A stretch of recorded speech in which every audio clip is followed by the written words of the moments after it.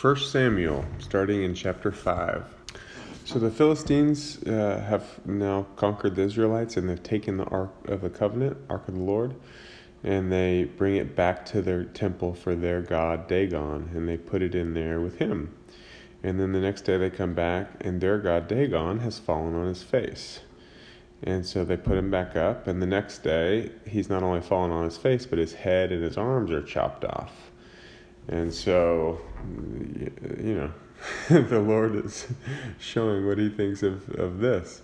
But then, more than that, the Lord starts to smote and ravage the Ashdodites, the people of that town, Ashdod, with tumors. And so, of course, the men are quite upset. People are getting tumors.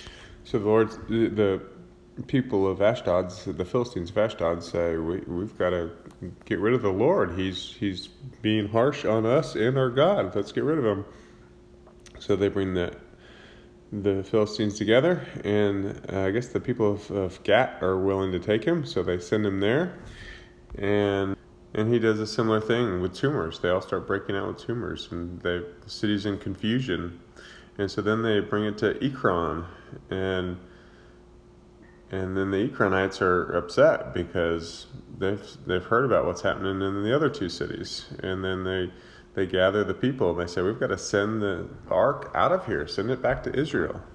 There was heavy confusion from the Lord there. People were confused and upset, and they did not want to die and be smitten with tumors. And so their cry went up to heaven. So in chapter 6, we see that the ark spent about 7 months in the area of the Philistines. And so the Philistines called together their so-called priests and their diviners, witches basically, and sorcerers, and they say, what should we do? And how do we get rid of this thing? And they say, well, don't just send it away empty. You need to provide a guilt offering for their God, and then you'll be healed and God's hand removed from you. And so they say, what shall it be? And they say 5 golden tumors and 5 golden mice, according to the number of the lords of the Philistines. I don't know if I'm reading too fast. I didn't notice the mice. So let me go back. Weird. Okay, I didn't notice the mice again in chapter 5. But in chapter 6, he's saying, because you were plagued with tumors and mice, you need to make 5 golden mice and 5 golden tumors, because there's 5 major lords and cities of the Philistines.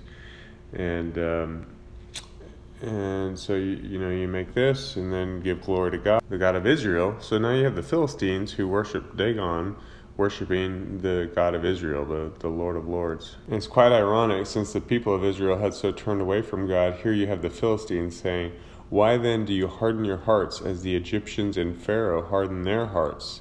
When he had severely dealt with them, did they not allow the people to go, and they departed?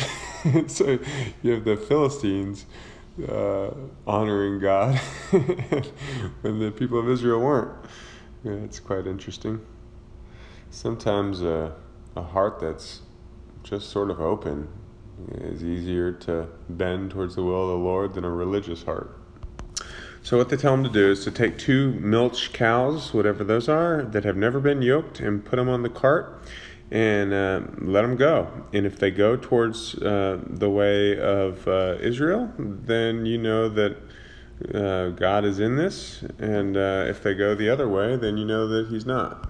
And then it happened by chance. And so they do this, they let them go, and the 2 cows start pulling the cart that has the ark on it right back to Israel, towards Beth Shemesh.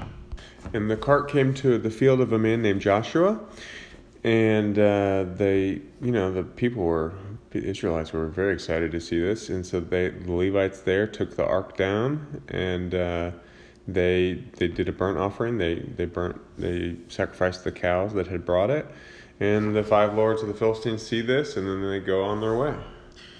And so they just mentioned that the 5 mice were for the 5 lords of Philistines, which lived in the 5 cities, Ashdod, Gaza, Ashkelon, Gat, and Ekron, and that the large stone they put the ark on in Beth Shemite. He's a Shemite. What was his name? Shemesh. That stone was still there at the end of the writing of this. So I don't know what this took 50 years to write or something, or 50 years later or something like that. But then we see some terrible news. The men of Beth Shemesh, they did not treat the ark as holy. And man, if the ark showed up at my door, I'd probably want to look into it too. But they had been trained up, at least to some degree. I mean, I don't know how much they were hearing the law, but they treated the ark of the Lord as cavalierly, so that the men looked into it. About 50,000 plus men looked into this ark, and the Lord slaughtered them. They died for their impertinence, and so the men of Bethshemesh were, said, "Who is able to stand before the Lord, this holy God, and to whom shall go up?" I'm sure they heard about all the tumors in Philistine.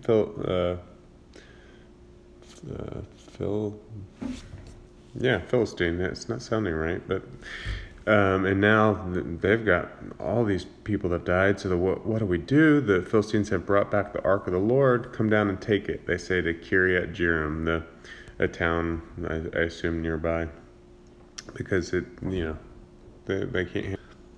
And then in chapter 7, the men of Kiryat Jearim treated it as holy, and they put it in the house of a man named Abinadab, and his son Eliezer takes care of it, and it stayed there for 20 years. And then Samuel spoke to the house of Israel. And he tells the people, "If you return to the Lord with all your heart, remove the foreign gods and the Ashtoreth from among you, and direct your hearts to the Lord, and serve him alone, he will deliver you from the hand of the Philistines." And so the sons of Israel listened. They removed the Baals and the Ashtoreths and served the Lord. So the people begin to gather up. They're fasting, they're praying, they're all of a sudden treating themselves as a holy people again, and God is holy as their Lord. And the Philistines hear that they're gathered up, and so they get ready to come to war with them, and the people are terrified. The people ask Samuel to pray for them, and he decides to do a burnt offering of a lamb, and cried out to the Lord on behalf of the people. And the Lord answered, and he put a great confusion and great thunder, and the confusion came against the Philistines, and so the people routed them. And they were in Mitzvah, and they went out and they pursued the Philistines beyond there, struck them down as far as Bethkar. And so the Philistines were subdued and did not come again against Israel for a while. And so the cities that Philistines had taken from Israel, which were Ekron all the way to Gath, Israel took them back. And there was peace between Israel and the Amorites. So the people under Samuel are doing quite well. And Samuel would rotate between Bethel and Gilgal and Mitzpah, judging the people. And he built an altar to the Lord to Ramah, and then we're on to chapter 8. In chapter 8, we see that Samuel judged Israel a good long time, and, Israel was blessed while he was judging. But then he names his sons judges over Israel, but his sons do not walk in the ways of the Lord. They're after dishonest gain, just like the sons of Eli that Samuel had replaced. So they're having a problem raising up sons correctly, teaching the way of the Lord to sons, even when they're good. Eli and Samuel both were pretty good at heart. I don't know if it told us as much about the effects of Eli on the people, but he seemed good at heart. Samuel was definitely good at judging Israel, but not good at raising sons to do the same. So the people approached Samuel and said, "Look, your sons do not follow after your ways. They're dishonest, and we don't want them judging us. Appoint a king for us." And Samuel did not like this. He knew that God did not want them to have a king. But he prays to God, and God says, "Listen to the people. It's not that they have rejected you. They have rejected me in demanding a king." He said, "Just as they have forsaken me after I've blessed them and given them salvation from Pharaoh and all the other troubles, now they're rejecting you. So it's the heart of the people, and that's just how it is. If they rejected you, why wouldn't they reject me?" These words, Jesus repeats. So God says, "Go ahead and listen to them and appoint a king, but solemnly warn them and tell them the procedures of the king who will reign over them. Let them know what they're getting into, It's not, the grass is not always greener here. I set up a people to be ruled by judges as needed, so that everyone has less of a bureaucracy between them and me. And but they demand a king, so tell them what a king's going to do. I wanted to be their king, but a king who's a man, who goes after the way of men, is going to be for himself. And so then he gets into what does that look like? So Samuel tells him, the king's going to place his own sons above you. He's going to care about them more than he cares about you. He's going to care about chariots and horsemen to run before his, the horsemen will run before his chariots. He will, appoint commanders for armies. So he's going to have to control over whether you're able to work your fields or you're in his armies. He's going to have others making weapons of war when they might prefer to be doing more productive things with their time. He's going to be Lord over you instead of God. He'll take your daughters to work in his, as cooks and bakers. He will take your fields and vineyards and olive groves and give them to his servants.